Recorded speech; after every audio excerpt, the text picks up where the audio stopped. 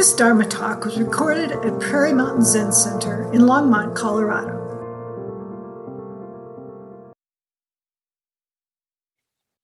Well, good evening again, everyone. This is our first class in our Prairie Mountain Zen Center winter course on gratitude, faith, and compassion.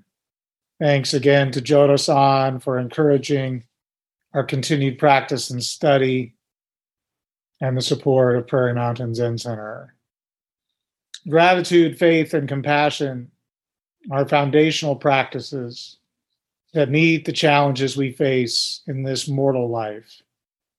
Through his early encounters with old age, sickness, and death, young Gautama Buddha discovered the inescapable elements in the world of samsara. Impermanence is a distinctive feature for all mortal beings, yet humans in particular enhance the difficulty by way of dukkha, dissatisfaction, or as we often call it, suffering.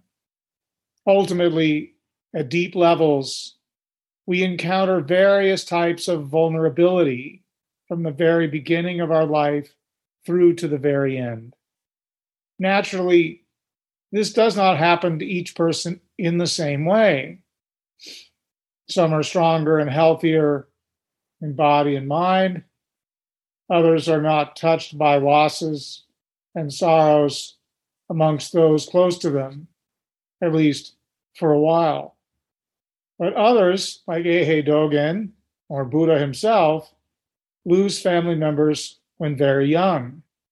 The loss of a parent, particularly the mother, when still a very young human, can enhance one's sense of vulnerability, can impact one's trust that this world is stable and good and trustworthy. The pale cast of vulnerability falls widely across the sheen of this world, and the opportunities many others seek in life can seem hollow or meaningless next to this raw existential reality. When we reflect on our experiences, especially through our practice of Zazen, we begin to discover the suffering, or dukkha, that Buddha discovered and practiced with and transcended. Training in fundamentals of Buddhist practice, we begin to perceive the impermanence in all things, but specifically in our own body, speech, heart, mind. Observing the impermanence and non-self elements that constitute every apparently individual self, we begin to see and understand the nature of this self and its suffering more clearly and keenly. Settling more deeply into what Dogen calls the study of the self, we see and understand that what we perceive as self actually manifests out of entirely non-self elements, arising and falling away moment by moment. As Thich Nhat Hanh and others express it, no beginning, no ending. This can be very disconcerting, can undermine what has long seemed solid. What we perceived as self so long appears to fall away, empty. To such degree, one might feel unattached, floating without identity. Yet it actually manifests as key to awakening and key to letting go our tight grasp on self and its long-established patterns and habits of suffering.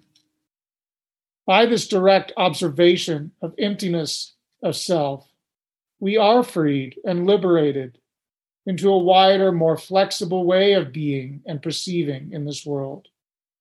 However, fear can arise when our sense of self is challenged and made vulnerable. As Pema Chodron notes, when things fall apart, it presents a great challenge to ourself and all that it's imagined as its own domain. Typically, we cling to what is familiar, thinking it will save us. Yet often this becomes a barrier to unfolding into a new stage, new awareness. We may not recognize this fear, caught in reactivity to what causes the self to feel vulnerable. Instead, we can be driven by full defensive reactivity, driven to rationalize both speech and behavior, even if it is hurtful to ourselves and to others. These modes of behavior and speech are frequently so deeply habituated, we do not see them clearly. When caught in reactive patterns, we typically are just reacting, not reflecting mindfully on them.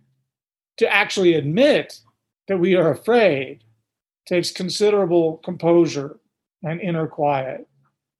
But when we first come to practice, and even after many years, we may be triggered by immersion into the silence and stillness of Zazen, may be triggered by the presence of our mind running amok, monkey mind, bouncing here and there, afraid. And sometimes we are so deeply afraid we cannot admit our fear to ourselves, as it would contradict the image of self we are contriving to perpetuate and continue. For these reasons, Pema encourages practitioners to cultivate the inner warrior. This is not a warrior that fights back in the conventional sense, but rather one that summons the courage to stay put and open in the face of suddenly palpable fear and the sense that things fall apart. This is one reason why finding a Sangha and a teacher can provide a strong foundation that is so important in the spiritual journey. Within the container of Sangha, an upright teacher, with a curriculum that provides introductory classes and a strong community of support, one can find it more easy to open more gently into meeting our fear and all the ways the self protects and defends. To find a group that supports a person this way is tremendously beneficial. We need the support of the Sangha, the collective energy, as well as the palpable intention to continue the investigation and study of the self, with all its warts and flaws and habituated patterns. Yet meeting this in the company of Sangha can be difficult. Attempting to meet it alone can either be overwhelming or almost impossible, for there are many ways we try to escape or hide or deflect our difficulties. Recall how Gautama Buddha himself struggled with various models of spiritual exploration, failing first at intellectual study, then later at asceticism. Surviving this latter attempt, his 5 Sangha members rejected him for being weak and abandoning their practice. It was only through rigorous trial and error and the support of a wider Mahasangha that he came back to sitting upright beneath the Bodhi tree, discovering the middle way. When we settle into these foundational trainings with the support of teacher and Sangha, our heart begins to open. Gratitude starts to awaken. A warm place opens in our heart, where before it may have felt cold with fear or hot with anger and reactivity. Now a softening can occur and a natural gratitude arise as we see for ourselves, with our own eyes, the benefits of practice and training. Inspired by practice within ourselves and amongst fellow Sangha members, our eye of Dharma begins to open, And we enter this stage that Sharon Salzberg calls bright faith in her book on the subject. Here's the Sharon Salzberg one. This is a beautiful blossoming, supportive in enhancing our practice and directing us as practitioners to deepen our inquiry and practice-based explorations, especially if coming to this stage after long suffering. Our gratitude can be truly profound and expansive.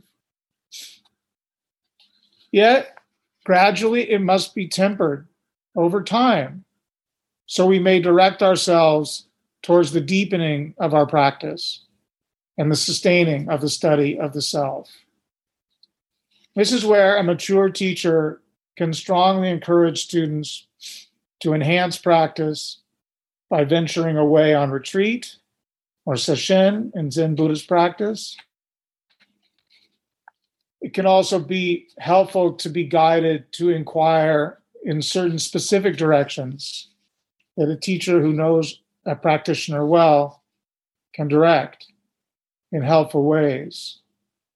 To dive deeply into monastic training can also deepen and intensify the investigation, plunging practitioners into deeper realms of silence and stillness. When committed to a long retreat, a practitioner falls into the relentless schedule in a way that breaks down the self and pushes it against a wall.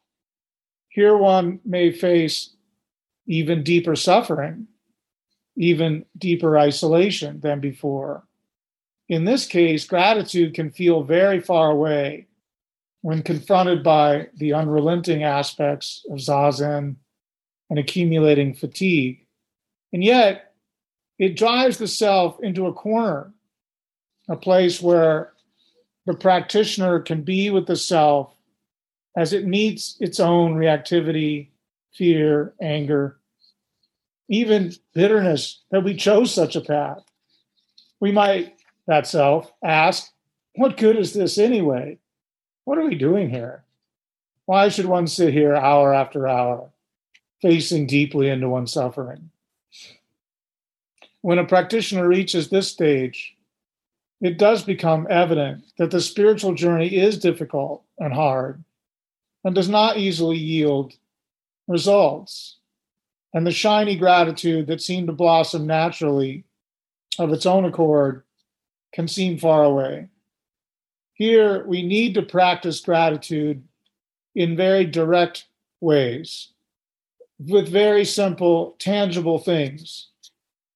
Simply feeling gratitude for the warmth of our bed or our sleeping bag, holding a hot cup of coffee or tea in one's hands, giving thanks for the simple beauty of the zendo. Again, the practitioner may have to summon her inner warrior in order to persist and complete a retreat or practice like this. Yet this can be a profoundly fruitful period, opening into new discoveries that are like vistas we hadn't really dreamed of before. To persist and complete a retreat or a sesshin like this deepens our practice and opens us into experiences of awakening that resonate deep into the spiritual journey as a whole. We never forget the taste, the feeling tone when we touch that kind of practice, or maybe rather it touches us somehow. As real clarity and equanimity develop, we move into a more mature kind of gratitude. This kind of gratitude can be cultivated and deepened as a central focus of our practice. Zen does not often focus on this element, and yet for Western practitioners, it can be highly beneficial, a cultivation of open-hearted, open-minded practice, grounded in the understanding and realization of emptiness. establishing silence and stillness. We see and understand emptiness of the self, see and understand fundamental impermanence in all supposed things. And this allows us to settle more calmly and completely into present moment, observing all things arising out of emptiness and falling away. No thing whatsoever has intrinsic permanence or permanent self. But things arise and manifest moment by moment becomes the foundation of gratitude in every moment. One way to cultivate this practice is something we can all try. Even if we don't have a garden of our own, we might be able to visit one in a nearby park. Of course, this could be seasonally dependent, but try sitting in a nearby garden. Allow all things to be quiet and still. If necessary, sit zazen at home first, then sit in the garden. If possible, sit on the ground like Buddha. Coming to the garden after sustained zazen, ground yourself on the earth. Take a stone in your hand, roll it between your fingers, feeling the earth gritty in your skin. Feel the stone for its hardness, its solidity. Feel the ground beneath you absorbing everything. All emotions, light, water, heat, leaves, grasses, trees, shrubs, your own body and presence.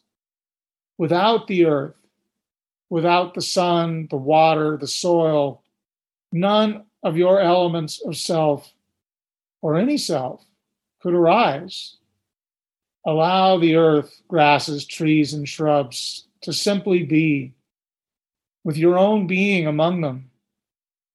Feel the ground with your hand. Touch its earthiness without any agendas, thoughts, opinions, or arguments. Allow emotions to arise and fall away into earth, into the vast, empty, yet grounded body of earth to receive all of it. Do not force or impose any thought. Allow them to fall away to earth. Feel gravity settling you and your body, here and now. Do not hurry. Bring your concentration to your hara, settled there on the earth. Appreciate the groundedness of your body's being, its stability enhanced by earth.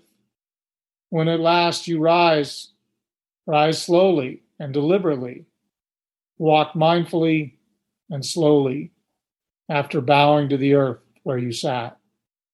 Cultivate gratitude for your ability to walk through the air you breathe. Extend gratitude to the trees, grasses, and shrubs. Allow them to support you completely, as they do. See more clearly how they always support you and all living beings, along with the earth and air, the water and soil. Without their support, we could not be at all. When you enter your home, bow again to Buddha on the altar. Allow gratitude to seep from your heart's core outwards, extending upwards into mind, outwards into your fingers, downwards into legs and toes and the earth you stand upon. Cultivating gratitude for earth is a practice for all beings. Practicing gratitude transforms our relationship with all beings actively in every moment.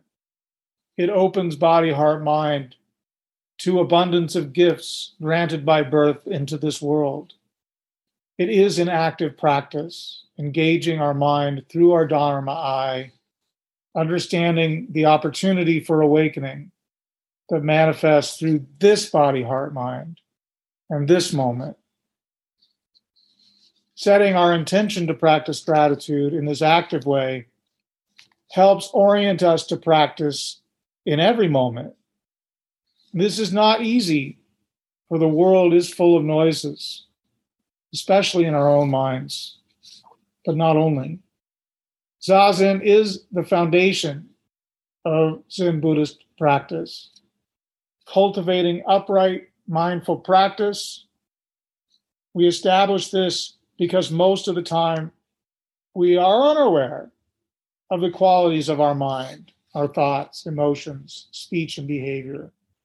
And this is evident not only for modern people in the West, but for all people throughout all time. The radical nature of the Buddha's middle way is its discovery of this profound and thoroughgoing method that enables us to see into the wild, ungoverned nature of mind, all our ancient twisted karma, the suffering that we create, while it simultaneously settles us into equanimity and upright stability. Yet practice must be cultivated and sustained in order to realize this awakening fully. Dogen understood this when he described practice enlightenment, the mutually interdependent relationship that must be cultivated actively.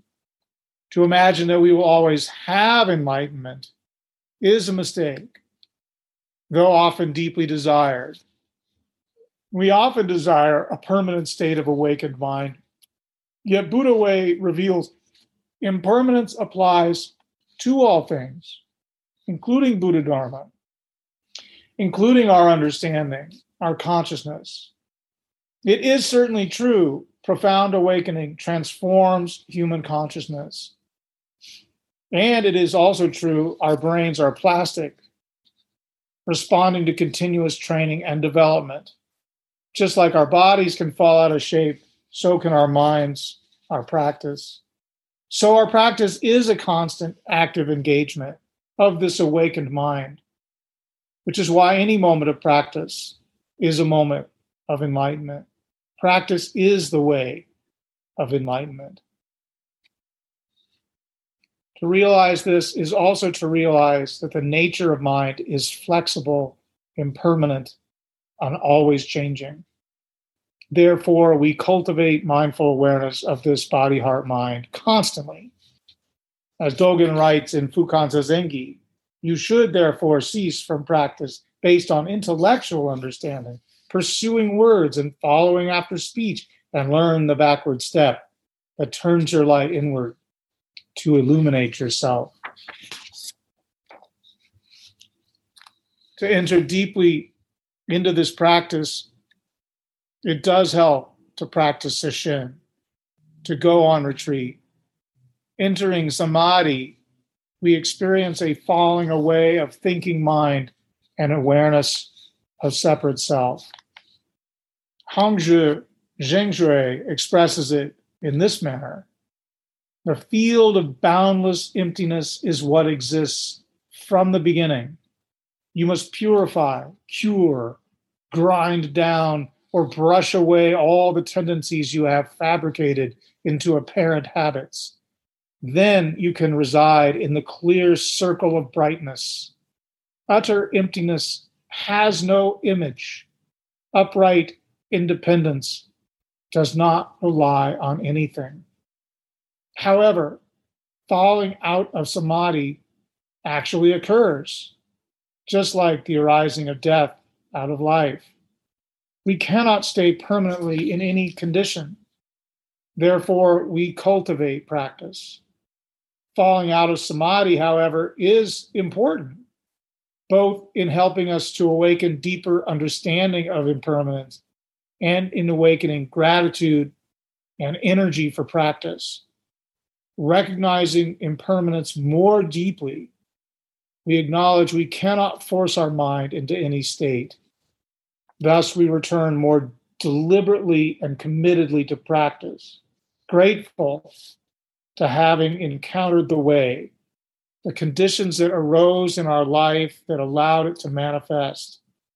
In the midst of suffering, fear, vulnerability, distress, and confusion, the way appears, the way unfolds. Here's how Hangzhi concludes that section. Just expand and illuminate the original truth, unconcerned by external conditions. Accordingly, we are told to realize that not a single thing exists.